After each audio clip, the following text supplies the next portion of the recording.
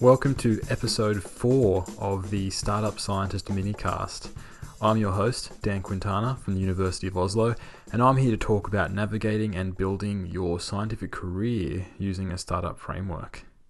Now, first, I just want to say thanks to everyone that have been sharing the Startup Scientist podcast, especially people that have been saying great things about the podcast on social media, like Lincoln Tracy, who is at Lincoln Tracy on Twitter, at Psychology Brief, and John Mills, who is at Dr. J.P. Mills. Now, you develop a pretty thick skin working in academia. Often the editor's rejection message of, your manuscript doesn't fit the scope of the journal, feels like they're really saying, yeah, you know that thing that you've poured the last 6 months of your life into? Yeah, it really isn't that good. Now, after going through a ton of these rejections, like any scientist, I believe it's crucial to remember that sometimes you win and sometimes you learn. One of my favourite papers in recent years was a manuscript by Zoltan Dienes, which was titled Using Bayes to Get the Most Out of Non-Significant Results. Now, this paper argues that by using Bayes factors, you can still learn from non-significant results.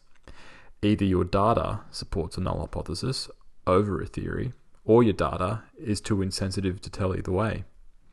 Now, whenever you get a paper or a position rejection, you learn one of two things. Either it wasn't a good fit, or you need to pivot your approach. But before we even get to this stage, you do have to deal with the sting of rejection, which is going to happen.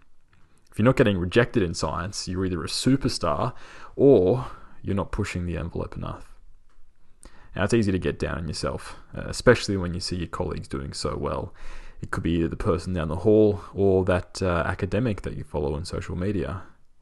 Now, of course, what isn't seen are the failures, the papers that were rejected, the grants that didn't get up, and the positions that were turned down. Of course, there are some exceptions.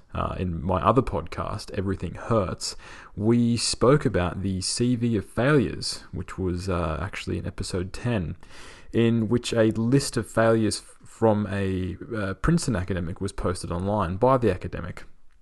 Now, unfortunately, this is pretty rare, not to mention a product of someone who has a position where they can actually make this public. However, it still is an important reminder that most people do actually fail from time to time. Now, rather than getting a reminder that other people don't always experience success, I think it's much easier to remind yourself of the times when you were actually winning. To remind myself, I do two things. The first thing is I have a Kanban board.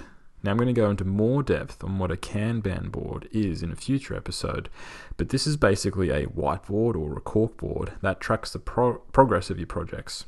On the left side of the board, I have a bunch of ideas on small post-it notes. The middle section has these projects in progress, and the right has these accepted papers.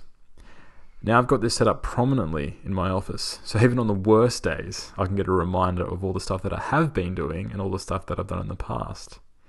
This also gives me a great overview of how all my projects are tracking and how much I'm currently taking on. Now I'm currently at the point where I've got the luxury where I can actually start turning down potential collaborations just because I'm getting very busy. So by looking at this board, I can see currently how much work I've got and if I can take new ideas on.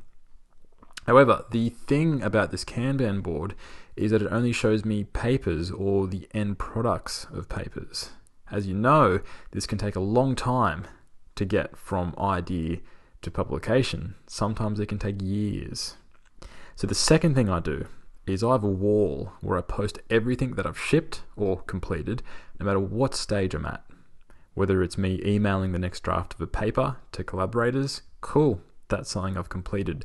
It's a small goal on the way of actually getting to a final paper. What I do here is I print out the title page of the paper, write the date of when it was shipped in a red marker, and stick it to my wall. Now this wall is getting pretty full, but it's an excellent reminder of the stuff that I've gotten done.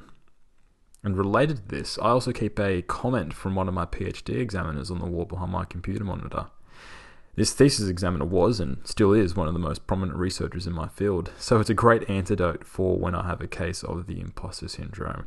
So you might have something similar where you can actually post something up to give yourself a reminder of those times where you were winning. I also have a few emails saved, for instance, being offered a new position or winning my first big grant. We often have a bias towards negative feedback, so I think it's really important to be intentional about these sorts of reminders. So that's all we have time for today for the Startup Scientist minicast. If you're enjoying the Startup Scientist, you can show your support by telling your friends, by sharing these minicast episodes on social media as well. And if you have any requests for future minicast episodes, please let me know on Twitter through @TSS_podcast or through Facebook by searching the Startup Scientist podcast. Bye for now.